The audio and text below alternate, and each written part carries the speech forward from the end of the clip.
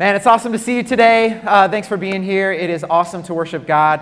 And what a great reminder that no matter what we're going through, no matter what we're facing, that God is not going to let go of us. He holds us. He is Lord. Even over all the things that are happening in the world around us, Jesus is King. He's reigning. And we can celebrate that today. All right, well, just want to welcome you.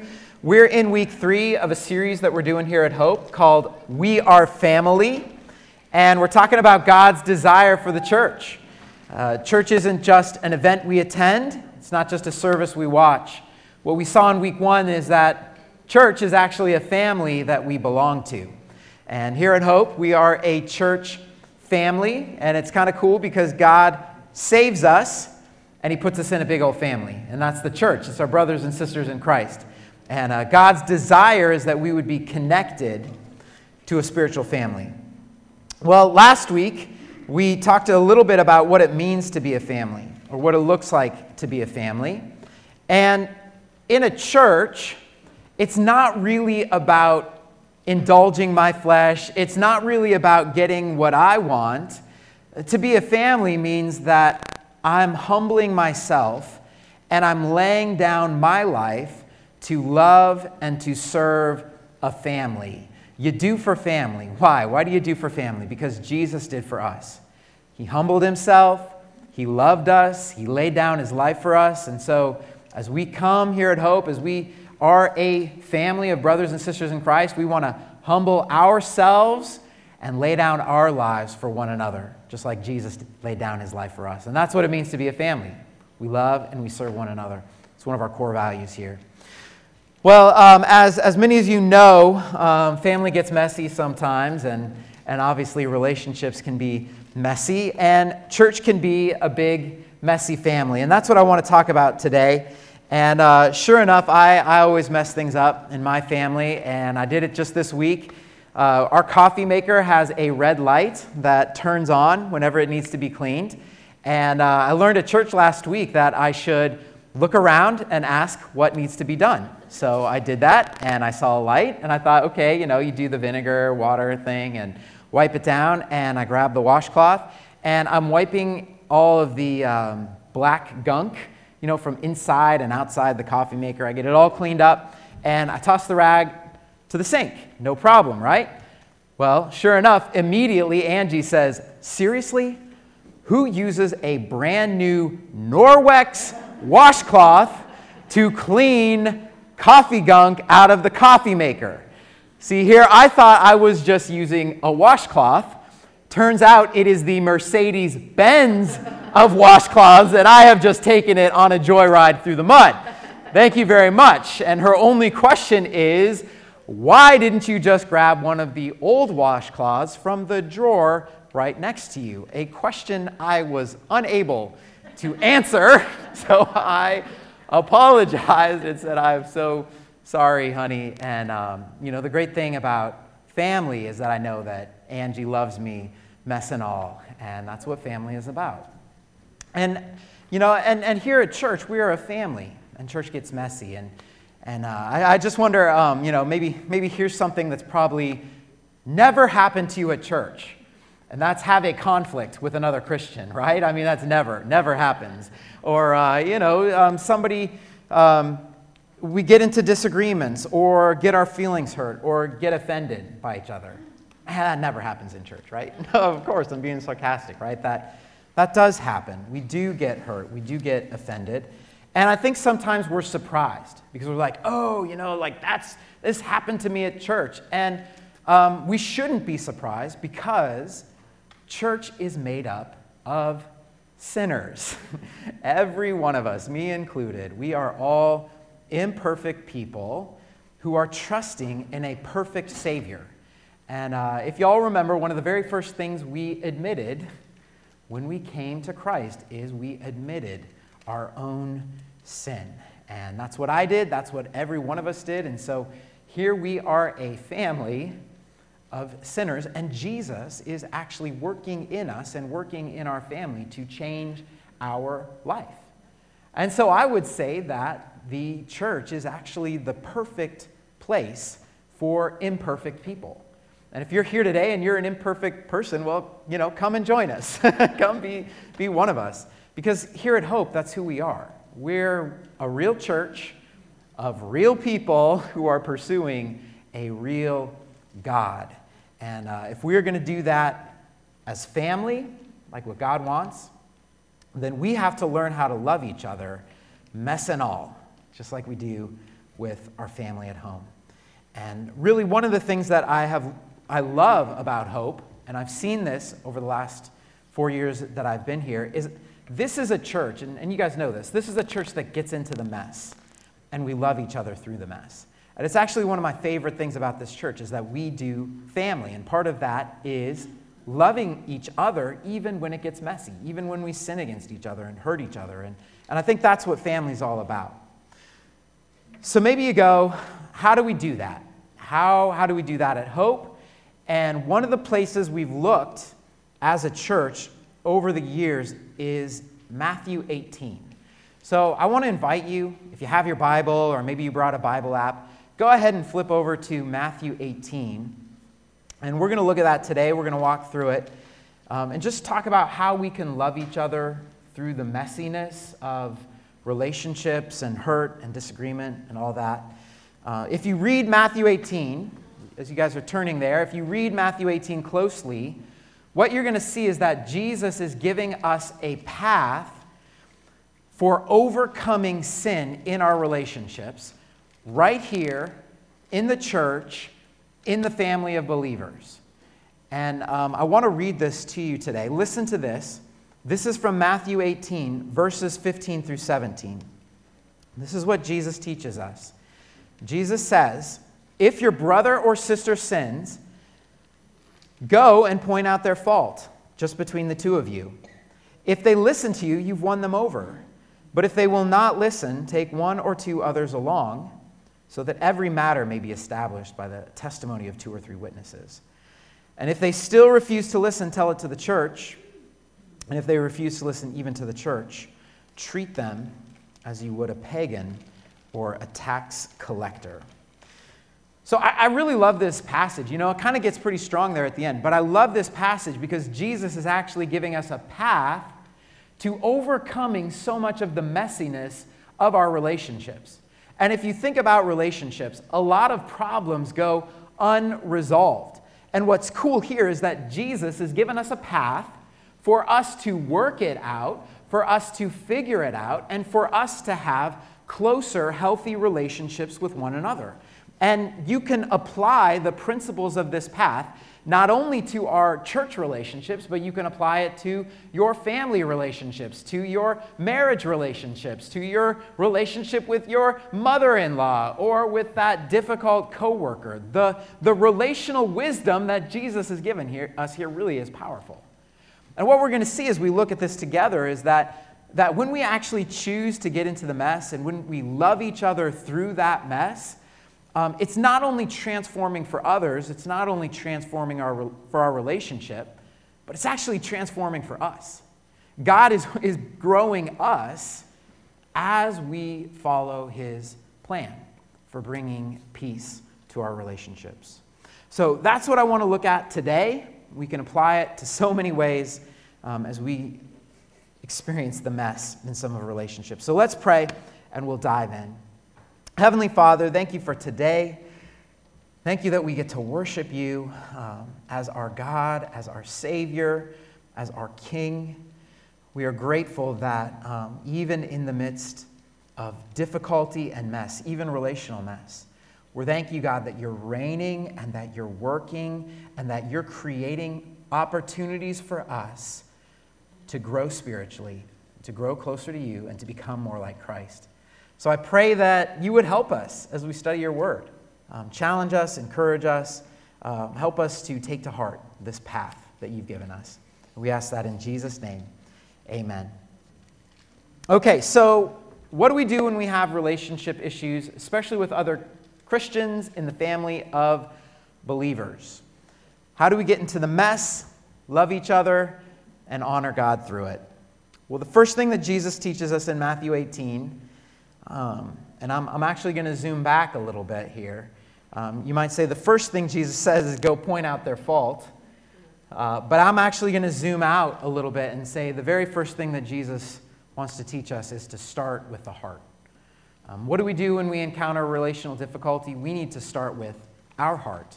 Because where does my heart go when I'm hurt, when I'm offended? It probably doesn't go to a good spot. I get angry, I get frustrated, sometimes fear rises up, all these emotions are rising up. My flesh is taking over. We looked at that last week. Our flesh is our sinful self, and a lot of times that sinful self is one of the first things that come out, which Paul describes, which we saw last week, Galatians 5, as hatred, discord, jealousy, fits of rage, selfish ambition, dissensions and factions. And with all that coming up, I would just say, typically my heart is not in a good spot to have a healthy conversation. I don't know about your heart, but my heart usually right away is not in the best spot. And there's a great quote from Ambrose Bierce. He says, "Speak when you're angry, and you will give the best speech you'll ever regret." You guys ever given that speech? I've given that speech. Speak when you're angry. You'll give the best speech you'll ever regret.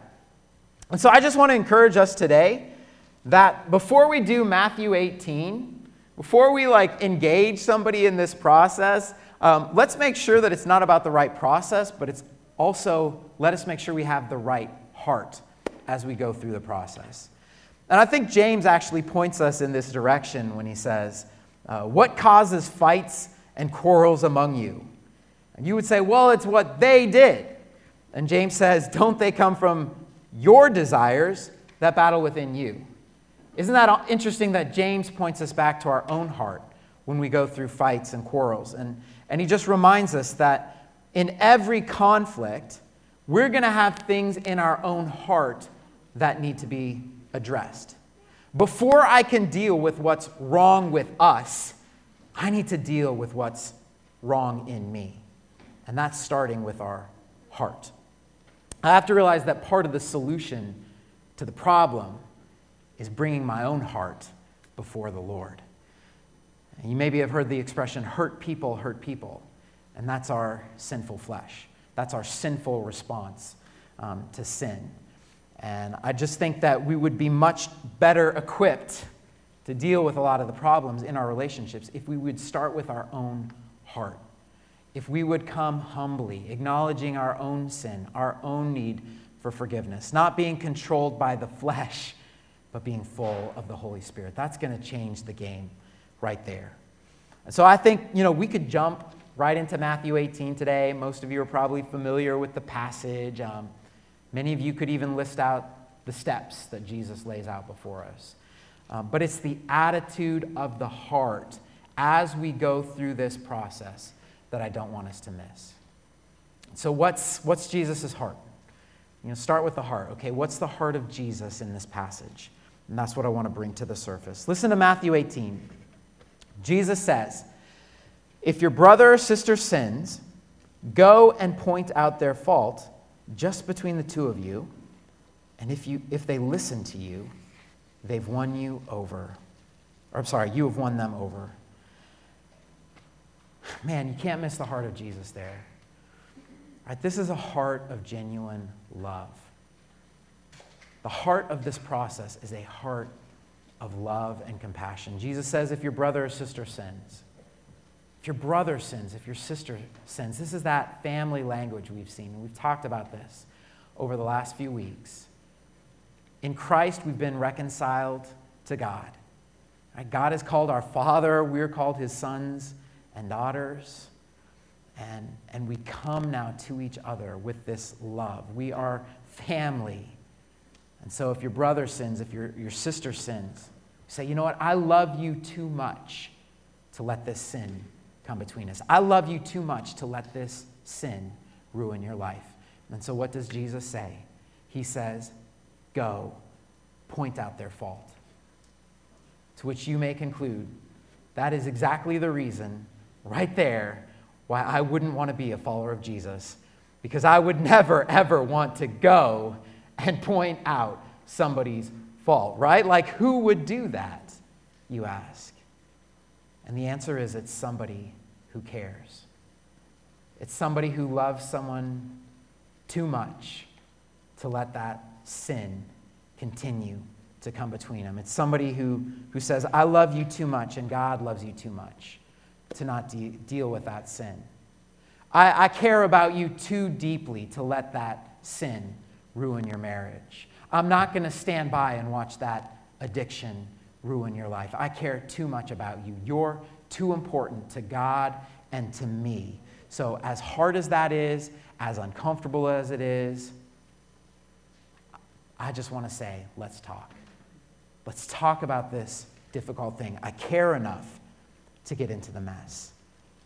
And Jesus says, if they listen to you, I love this, you've won them over. You've got your brother back. You got your sister back. The relationship is restored. You've won them over. And the win here isn't like you won the argument. That's not what the winning Jesus is talking about. You've won them over. It means winning isn't about being right. It's about making things right. And that's the heart of Jesus. And so I would just say today, before we ever do Matthew 18, we always want to start with our heart. Let's acknowledge our own sin, our own weakness before the Lord, and let's come with a heart of genuine humility and love. Because I can't work things out with us until I work things out with me. Start with my heart. Number 2, talk it out. Talk it out. We start with our heart and we talk it out. I love listening to some of the conversations that kids have. A lot of times we'll have kids over at our house. You start to hear the conversations that they have. One time we had a lot of kids at our house, and some of the older boys were calling some of the younger girls baby. And the younger girls didn't like that. They didn't like being called babies. Oh, you're such a baby, this and that. Well, I was really proud of my daughter, who was 4 years old at the time, because she went up to those older boys, who were probably just a few years older, and she looked them in the eye and said, if you call the girls baby, we're going to have a conversation. And I don't know if you realize this, just seeing the terror on those boys' faces, they got quiet pretty quickly. Whether you're an young boy or a grown-up boy, probably one of the most terrifying things is when a girl says, we're going to have a conversation. That's a pretty terrifying moment. And so, chalk it up to Lids, hey, if you call us baby, we're going to have a conversation. I love it. And that's what Jesus is saying. He's saying when things come up, have a conversation. Talk it out. And this is what Jesus is teaching us to do. He's telling us that sin is going to happen, and when it does, don't be surprised. It's not the end of the world. But when that happens, this is what I want you to do. Don't ignore it. Don't sweep it under the rug. Don't stuff it inside of you because it's going to become this volcano of frustration that's brewing up. Just find that right moment and talk it out. Have a conversation. And I know, I was thinking about this. Talk it out. That sounds so simple, but isn't it amazing in 2021 how little talking it out we do? I think sometimes we try to text it out, but we should actually probably be talking it out, right? I mean, isn't it crazy in 2021 that we could actually solve some of our relational difficulties in life by going to the person that offended us and talking it out? As crazy as that sounds, that's exactly what Jesus is teaching us to do. He says that in Matthew 18:15. We could put it up on the screen. If your brother or sister sins, go. And I just want to pause right here for a second and commend to you the command of Jesus. He says, go. Not just sit there and get offended, not tell everyone, what wrong they did, not stew about it and get angrier or angrier. Jesus is actually commanding us to go to that person and have a conversation with them. Jesus says, point out their fault just between the two of you. And this is really important. When Jesus says just between the two of you, he's talking about keeping that conversation private. We're going to have a conversation. We're just going to keep this between the two of us. We're keeping it private We're not calling our mom to vent to her. We're not finding all of our Christian friends and telling them about the bad thing that they did. We're not looking for an opportunity to give a prayer request in our small group. And I just think in my life as a pastor, one of the hardest things for me to learn is to learn how to go to people and to have those hard conversations. And people have done that with me. They've come to me and they've said, look, this is what you did. I'm pointing out a fault in your life. And as hard as that is, as uncomfortable as that is, and awkward as that is, I am so grateful when people decide they're going to come and talk to me rather than talking about me. Aren't you grateful when people have the courage just to come and talk to you rather than going around and talking about you? And that's what Jesus is encouraging us to do, guys. This is so important, that our very first step is not to tell others, but to go to the person directly and to talk it out. And I think the cool thing about this, as hard as it is that so many difficulties in our relationships could be resolved if we would simply just talk to the person, humbly confess our sins, extend genuine forgiveness and love, and we really do win each other over when we do that. And many, many times the relationship is restored because we talked it out. Okay, but what happens if that doesn't work?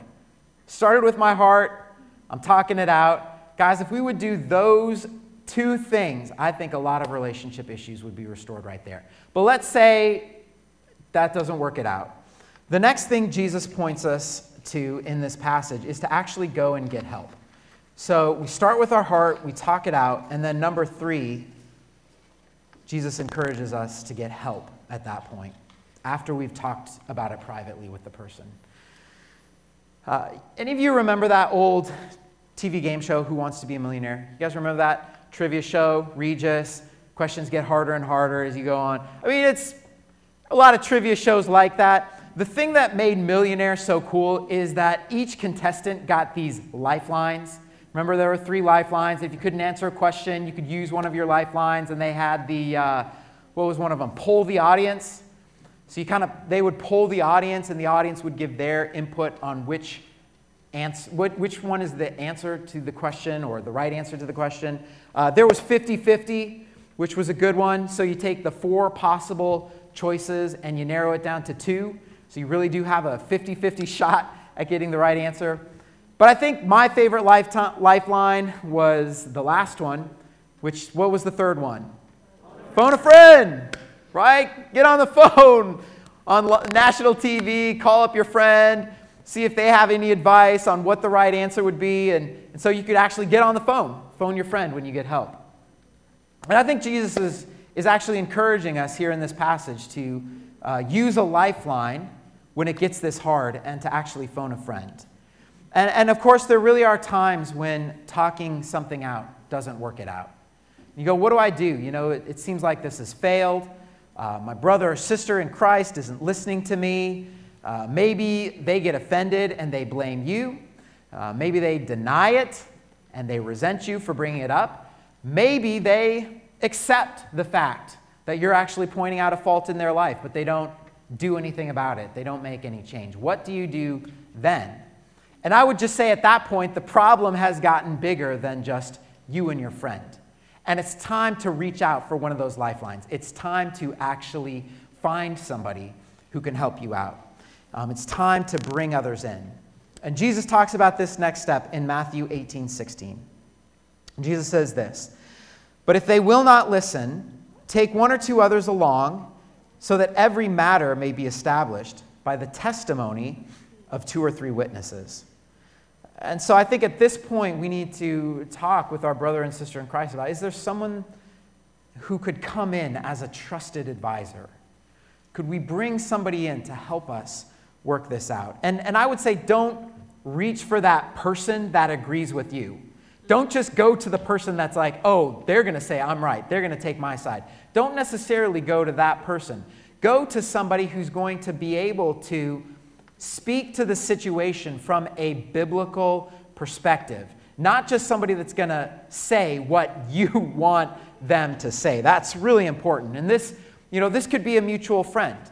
This could be a counselor. This could be somebody who's spiritually mature that you both trust and respect.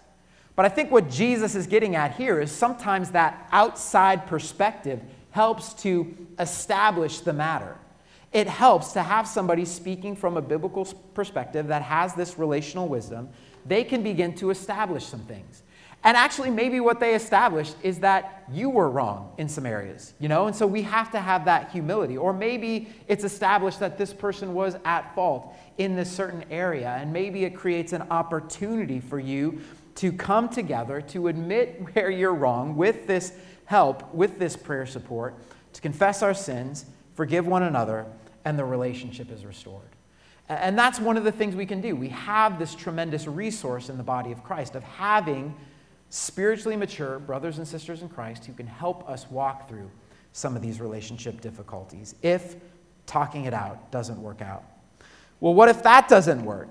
We had a conversation, we got input, from a godly man or a godly woman, and what if it's still, it's still not working out? Well, Jesus says in Matthew 18:17, Jesus says, this is kind of the highest level here. It says, if they still refuse to listen, tell it to the church.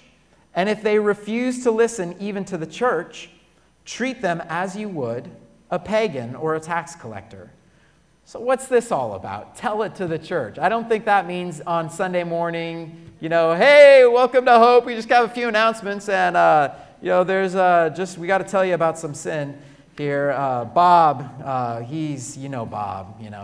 We're not going to do that. No, that's not what it's about. What's Jesus saying? Jesus is saying, look, here's a person who is a professed Christian. They're a brother and sister. But isn't it interesting? They continue to wreck and ruin their life. They continue to wreck and ruin the lives of others with their behavior. People have gone to them, and over again, they've refused to listen to biblical counsel. And so Jesus says, tell it to the church. You take them to the community of people who know them and care about them. Then you, as a community, confront them, the people who can love them and restore them. And if all that fails, and they even refuse to listen to the church, what does Jesus say? He says, treat them as a Gentile or a tax collector. That would be somebody who is not a believer or a follower of Jesus. Why would you do that? But I think Jesus is saying, you're not on the same page. You're not reading from the same book. You have a different worldview. You have different values. So treat them as somebody who doesn't share this biblical worldview because they've been getting all this biblical input. Now, that doesn't mean you don't speak to them again. It's not what we're talking about here. It just means that their faith or their lifestyle is so far from the truth that we see in Jesus, they need more than persuasion. They need conversion. And yes, we're still going to love them, but we're going to love them as somebody who still needs to surrender their life to the lordship of Jesus Christ. And that's kind of the extreme case right there. But I think what Jesus is teaching us through this passage is not only when we get into this mess with our brothers and sisters in Christ. Number one, we want to honor the process. And that means starting with our heart. That means going to the person first, and only then bringing others in help. But I think the other thing is going through this process with the right attitude. And that's humility. It's love. It's understanding our own weakness. But most of all, and as we wrap up today, we're celebrating communion, just reminded, because this is hard and this is uncomfortable to deal with relational mess. But we remember Jesus today, right? Jesus entered the mess, didn't he? Didn't Jesus enter our mess? He got into the sin that separated us from God. And the Bible says that the wages of sin is death. But the free gift of God is eternal life in Christ Jesus our Lord. And the amazing thing is that Jesus loved me so much, he loved you so much, that he came, He got into the mess.